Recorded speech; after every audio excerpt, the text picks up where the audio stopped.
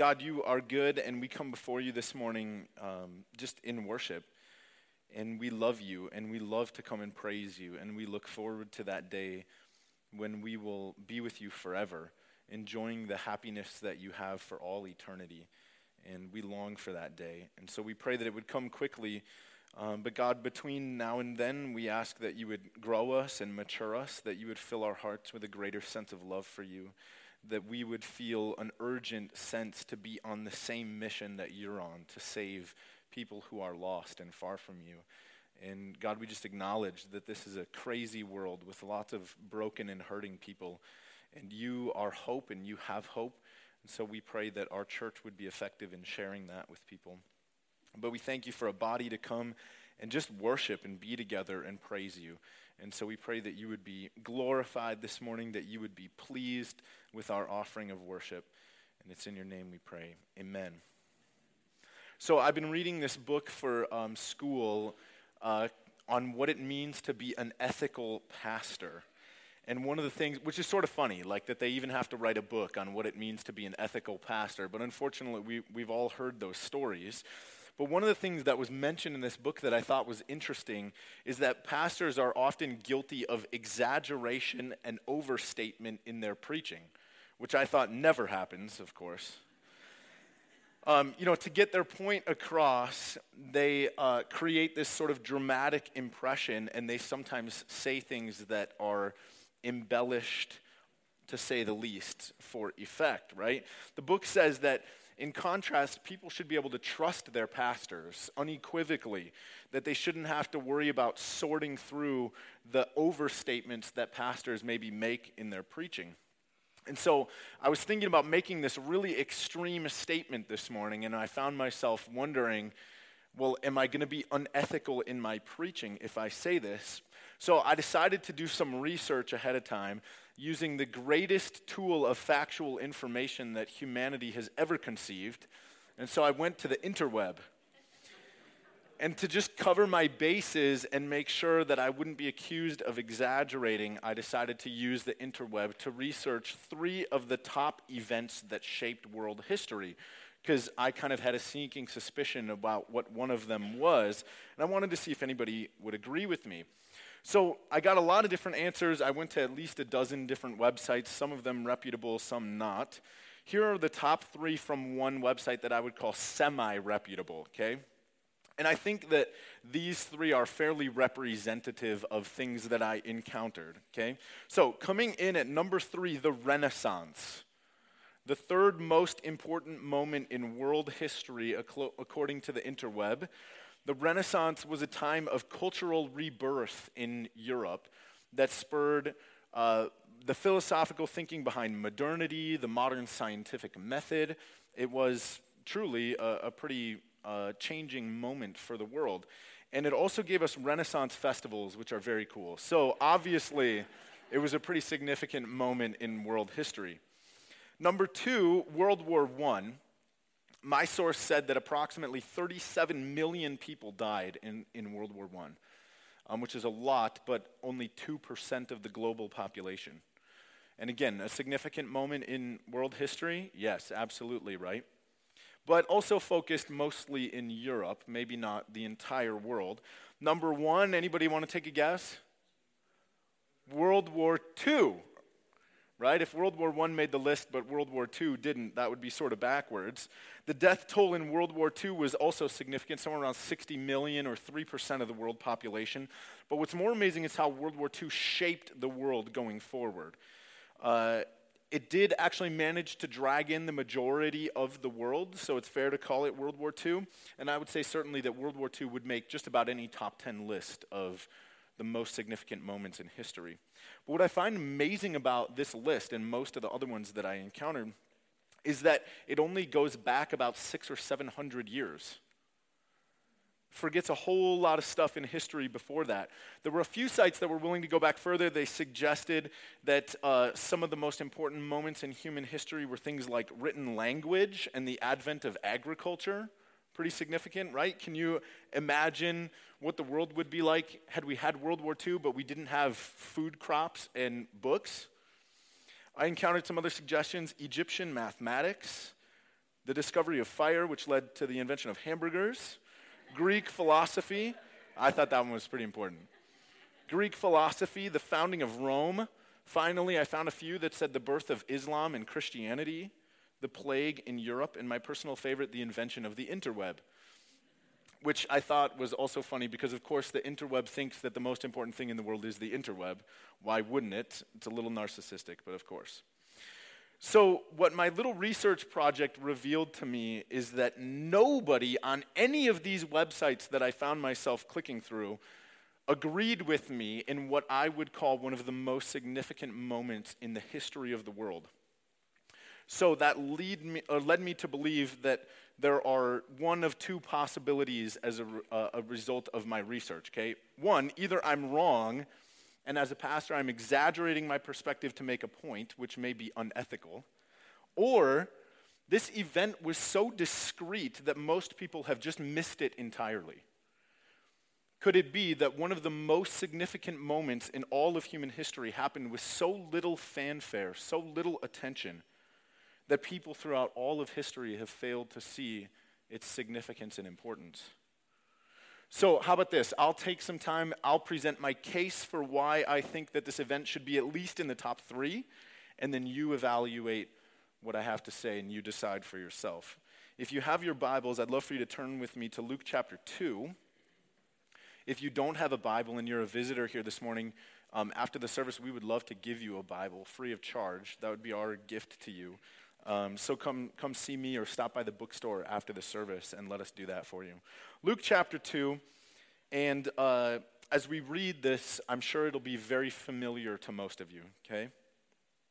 In those days, a decree went out from Caesar Augustus that all the world should be registered. This was the first registration when Quirinius was governor of Syria. And all went to be registered, each to his own town. And Joseph also went up from Galilee, from the town of Nazareth to Judea, to the city of David, which is called Bethlehem, because he was of the house and lineage of David, to be registered with Mary, his betrothed, who was with child. And while they were there, the time came for her to give birth. And she gave birth to her firstborn son, and wrapped him in swaddling cloths, and laid him in a manger, because there was no place for them in the inn. Everyone knows this story, right? We hear it every December. Some of you are like, wait, this isn't right. I haven't heard Jingle Bells in the last week, right? We hear it every December. It comes with the nativity scenes and the Christmas stars and the pumpkin spice lattes and everyone's favorite phrase, Happy Holidays. That's when it comes around. And even though it's not Christmas, we're working our way through Luke, so we're going to talk about this story this morning, and the shepherds and the angels will come later down the road. But the story opens up with an introduction to the greatest Caesar that Rome ever had. And there I go as a pastor exaggerating again, embellishing the story to make it more exciting by calling Caesar Augustus the most amazing emperor Rome ever had. But I'm not exaggerating or embellishing. Okay, there's a reason why this story opens with Caesar Augustus.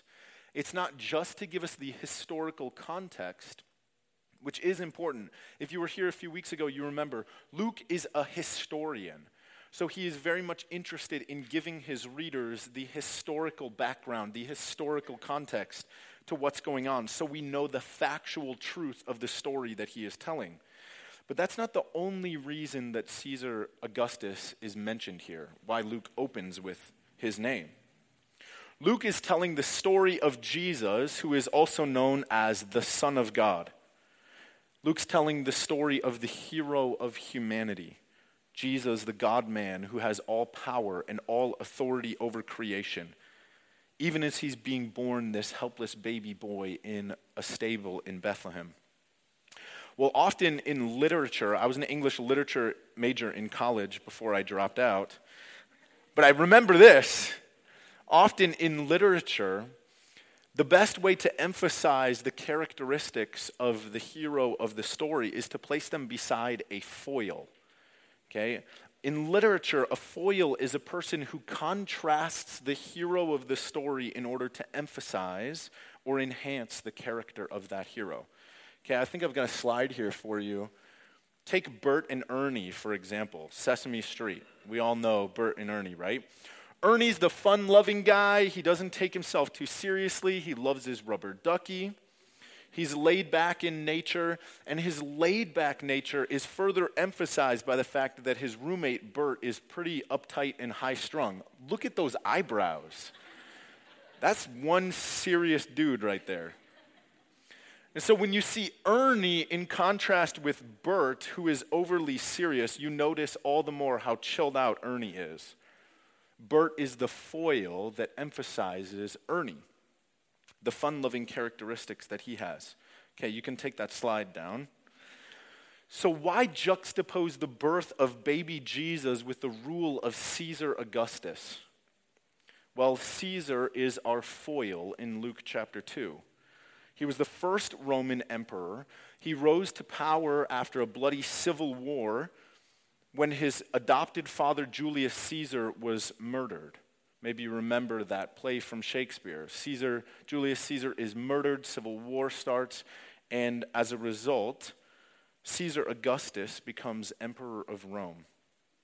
And Caesar Augustus managed to come out on top of that civil war, declaring himself the uncompromising emperor of Rome. And he transformed from that point on the democratic republic that was Rome into a dictatorship, placing himself at the top of that dictatorship and consolidating all of the vast territories that belonged to Rome into one unified empire. But Caesar Augustus didn't stop there. He went on from that point to say that his father, Julius Caesar, was actually a god, which made Caesar Augustus the son of God.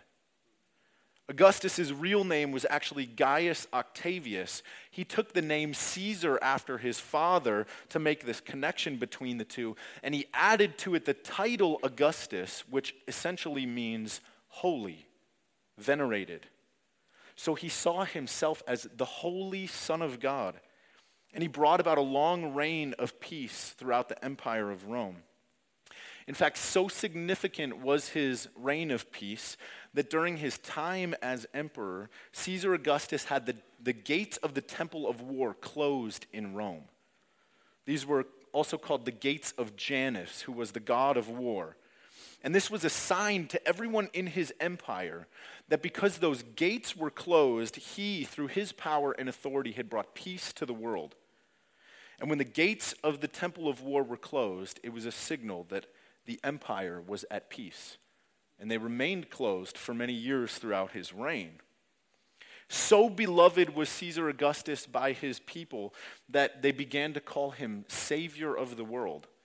And at various points throughout Rome, people actually worshiped him as God incarnate, Caesar Augustus, the God-man. And so the power and prestige and the importance and the significance of Caesar really can't be overstated. And I'm not exaggerating when I say that he was the greatest Caesar that Rome ever had. You can verify that on the interweb. So how disturbing then that in this obscure and remote part of Caesar Augustus's empire, in a stable in the city of Bethlehem, events were unfolding that would eventually destabilize his empire and remove him from this position as God-man. How unsettling that someone even greater than Caesar was being born somewhere within his empire, someone whose birth would ultimately change the course of human history more than any other single person who ever lived. And interestingly enough, Caesar missed it, and so did almost everyone else in Caesar's day, or there probably would have been some kind of party in Bethlehem. And so did the interweb when I was looking. Didn't find this listed on any website. And people missed it back then, and they still miss it today, all the time. Without exaggerating, I would say that the single greatest miracle known to man, and certainly one of the greatest events that ever happened in human history, was neglected in its significance, is still. Now, maybe people miss this because it was just another birth. This miracle that took place was just another birth, okay? And every birth is, in some regard, a miracle. And so we no longer are impressed by the miracle of life. I think very much in America we have a case of this. I want you to listen to how improbable and unbelievable it is that anyone is ever born. In an article I found on Huffington Post by Dr. Ali Benazir, I hope I'm pronouncing that right, he calculates the mathematical probability of you being born. And it comes out to, you can throw this slide up there, 10 to the 2,640,000th power. That's 10 followed by 2,640,000 zeros. Okay, they got ahead on me. Here's 10 to the 1,000th power, just to show you how impossible it is. So you have 1 in that chance of being born? No. Here's 10 to the 7,000th power. Okay, if we could actually put 10 to the 2,640,000th power on paper, it would be a 1 followed by so many pages it would fill 3,000 pages of a book with zeros. And that is an incomprehensibly large number. To help put this in perspective, he says, the approximate number of particles in the known universe is 10 to the 80. I got one more slide. Number of particles in the universe, 10 to the 80th power. And yet the probability of you being born is 10 to the 2,640,000th power. He concludes with this illustration, which I think I maybe have this too. So what's the probability of your being born? It's the probability of 2.5 million people, roughly the population of San Diego, getting together to play a game of dice with trillion-sided dice. They each roll one of the dice, and they all come up with exactly the same number, say 550,343,279,001. So you begin to see the ridiculousness. Even secular science acknowledges that every birth is an impossible miracle. Every life is amazingly ordained by God in a way that is inexplicably specific. And in fact, the only way to explain how anyone has ever been born, let alone all of us being born, is that God has declared it should be so. Because the probability, the sheer probability, is nearly impossible.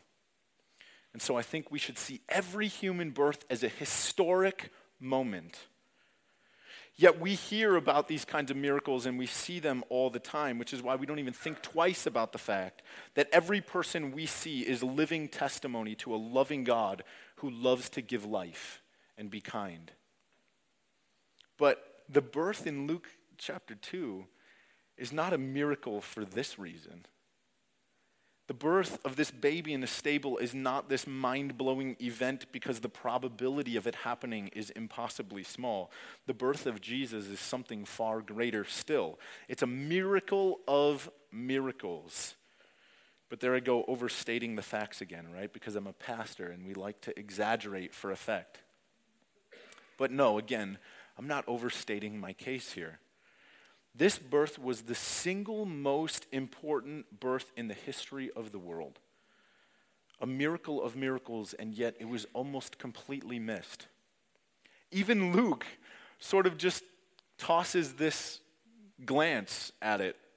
Verse 6, and while they were there, the time came for her to give birth, and she gave birth to her firstborn son and wrapped him in swaddling cloths and laid him in a manger because there was no room for him in the inn.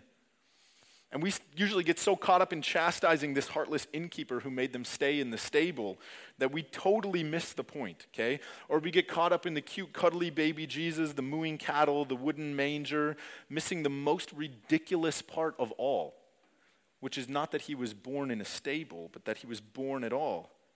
And while they were there, the time came for her to give birth, and she gave birth to her firstborn son and wrapped him in swaddling cloths and laid him in a manger. This has to be the understatement of all understatements. If pastors are guilty of exaggeration, then Luke is guilty of seriously understating the significance of this moment. 1,400 miles away in Rome, Caesar Augustus is being worshipped as Savior God. And here in Bethlehem, the true Savior of the world was entering the world. Why? Because the time came for Mary to give birth. Before we get to the heart of Luke's understatement, I just want to unpack this one phrase for a moment, because the time came for Mary to give birth. Does this mean, is Luke saying that because 9 months had passed and so now it was time for Mary to give birth? Yes, it does, but it also means so much more than that, than just the simple fact that Mary was full term in her pregnancy. What this phrase means is that the precise moment had arrived in the mind of God for him to unfurl the plan that he had always had from the beginning of time. And you need to understand that God does not dwell in time like you and I do, as if he were a man. He does not encounter events in a linear succession like we do. Before time began, God wrote this story. And through prophets and scripture, he anticipated this moment and said a day would come in the fullness of God's time when God would do something incredible. Isaiah 29:14 says, "Behold," God says, "Behold, I will again do wonderful things with this people, with wonder upon wonder, and the wisdom of their wise men shall perish, and the discernment of their discerning men shall be hidden." Habakkuk 1:5, God says, "Look among the nations and see, wonder and be astounded, for I am doing a work in your days that you would not believe if told." And from of old, God planned this moment in a stable in Bethlehem when Jesus, the holy Son of God, would be born into the world. And then, after planning the moment, God waited, and he waited, and he waited, and he waited, not just 9 months, but century after century as human history played out before him. And he waited until the very minute that he had appointed for his great plan of grace and mercy to be revealed in the birth of his son Jesus. My dad calls God the crockpot God because he's happy to just let things simmer and wait and wait. And after all that time and waiting and anticipation, almost nobody recognized one of the most amazing events in human history. Even people that were anticipating it and expecting it, the Jews, the Pharisees, missed it. And so, why is this moment in Luke 2 so important? What about it is so significant? Why is this such an understatement? Well, this is the moment when God, in all of his eternal being and glory, somehow squeezed himself into the form of a baby. God, who is eternal and spirit, omnipotent in his power, omniscient in his being, omnipresent, all at the same time, everywhere, in all times. God, who has always been and is today and forever will be. God, who is beautiful beyond description, great beyond measure, holy and unapproachable. This God who is undescribable and who shaped the stars and the galaxies and placed them for our wonder, established all of the created order by the word of his power. This God who is unfathomable in nature and unending in his being. In a miracle of miracles, in this moment in Bethlehem, he added to his eternal nature the mortal nature of man. God became a man and dwelt among us. And the one who spoke this world in existence and has lived apart from it, independent from it for all time, chose in this moment to step into the story and subject himself to the same laws of his own created order. And he allowed himself to be born into our world through the miracle of birth. He subjected himself to human experiences that you and I have had, things like being hungry and tired, being sad and being happy. And God added to his infinite being the finite body and finite nature of humanity, and eternally fused the two into the God-man Jesus to save mankind. Now we call this the incarnation.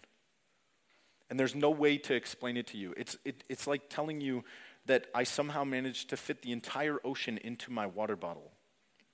Or like telling you that I crammed the entire universe into this soccer ball. And when we get to heaven and we see Jesus, I want you guys to understand this. Our minds are going to be blown by this incredible mystery, because there in heaven, seated at the right hand of God the Father, will be Jesus in the flesh, yet no less God. We will have risen bodies and we will be human, and he will have a risen, glorified body and he will be human. And yet somehow, for all eternity, he will also be eternal, infinite, glorious God who was and is and ever will be. These two natures fused for all time. And so make no mistake, the same Jesus who was born in this stable in Bethlehem, we will praise him in heaven. Somehow, mysteriously, he will have his human form forever fused with his Trinitarian godness. And to help explain why the birth of this baby is one of the most incredible moments, just so you don't think that I'm guilty of talking extremely without backing it up, let me quote two people smarter than me. Here's the first slide from Wayne Grudem. He says about Jesus, remaining what he was, he became what he was not. In other words, while Jesus continued remaining what he is, that is, fully divine, he also became what he previously had not been, that is, fully human as well. Jesus did not give up any of his deity when he became man, but he did take on humanity that was not his before. It may be easy for us to lose sight of what is actually taught in Scripture. It is by far the most amazing miracle of the entire Bible. Far more amazing than the resurrection, and more amazing even than the creation of the universe. The fact that the infinite, omnipotent, eternal Son of God could become man and join himself to a human nature forever, so that infinite God became one person with finite man, will remain for eternity the most profound miracle and the most profound mystery in all the universe. C.S. Lewis, who has quite a way with words, just says this: if the thing happened, it was the central event in the history of the earth. And it did happen. In a barn in the sheep town of Bethlehem where nobody was looking. So I think after looking at this event, I think it's fair to say that I have not exaggerated the significance of this moment. The all-knowing interweb just missed it, unfortunately. And so did Caesar, and so do we sometimes. But what's the point, right? Here's the incarnation. God has become a man. That's incredible. But what does that mean for my Sunday afternoon when I leave church? What implications does it have for my week? Well, I want to give you just two take-homes, okay? I want to give you something to do and something to know. And so when it comes to the doing part, I actually really don't want you to do anything but wait. Just wait. And I know this is hard. I know that this is incredibly hard. But some of you, the reason it's hard is because some of you really need God to show up in your life, and you need him to show up now. You need the circumstances to change. You need the loneliness to go away. You need the next step to be clear. You need direction and provision, and you really need it right now. But this story shows us that, unfortunately, God is not in a hurry. When the time came, Jesus was born. And not a moment before God intended for that moment to come. Remember the crock-pot God who's happy to just set the date and let that thing slowly cook? He's slow and he's patient. We want him to be the microwave God, the 30-second button and it's done. But that's just not how he does it. So if there's an application for you to do from this passage this morning, I would say it's this: hurry up and keep waiting. Just keep waiting. God has a plan and he has a time, and it will be revealed when he is ready and not before. And so wait for the fullness of his time, as difficult as that is sometimes. And as for the application that you need to know, some of you are fuming right now. You're like, I was hoping for something more. He's told me to just wait. Yeah. As for the application that you need to know, in my experience, one of the things inherent in what it means to be human is this desire to be significant. We have this built-in drive for our lives to mean something, and we want to feel important. At one point, I met with a couple coming to our church, and they told me that they were frustrated and they were disappointed because they just didn't feel like they were important to our church. And they had tried to serve and they'd tried to help out, and it just felt like nobody was appreciating them, and they just weren't important around here. And I had to sit across the table from them and just tell them, look, you have it all wrong. You're not important to our church community because of what you do. You're important to our church community because of who you are. And the incarnation, this moment when Jesus was born as the sinless, glorious God-man, reveals that God thinks that you are significant and important. Not because of what you do, not because of what I do, but because of who he has made us to be. To quote C.S. Lewis again, he says, "The Son of God became a man to enable men to become sons of God." And we need to know our significance in the eyes of God, I think. Forget the power of positive thinking. Forget the need to be needed. Forget the fact that we're significant because of what we do.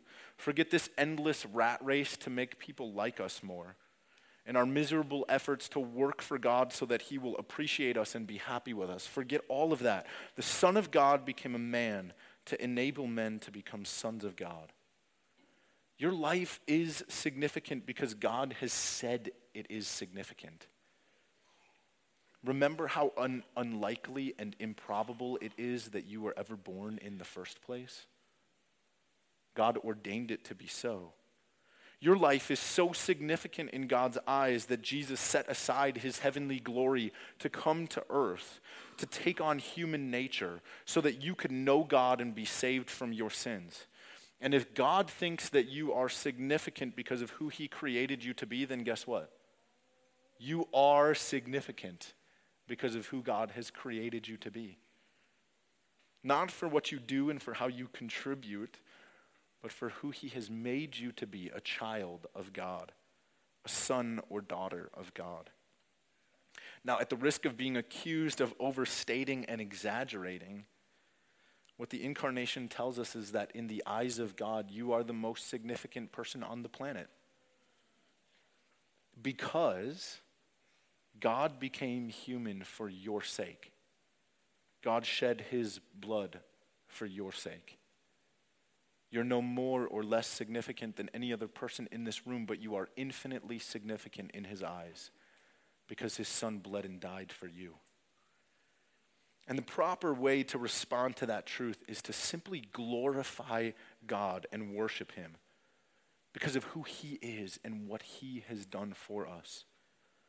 The Son of God became a man to enable men to become sons of God. Let me pray for us.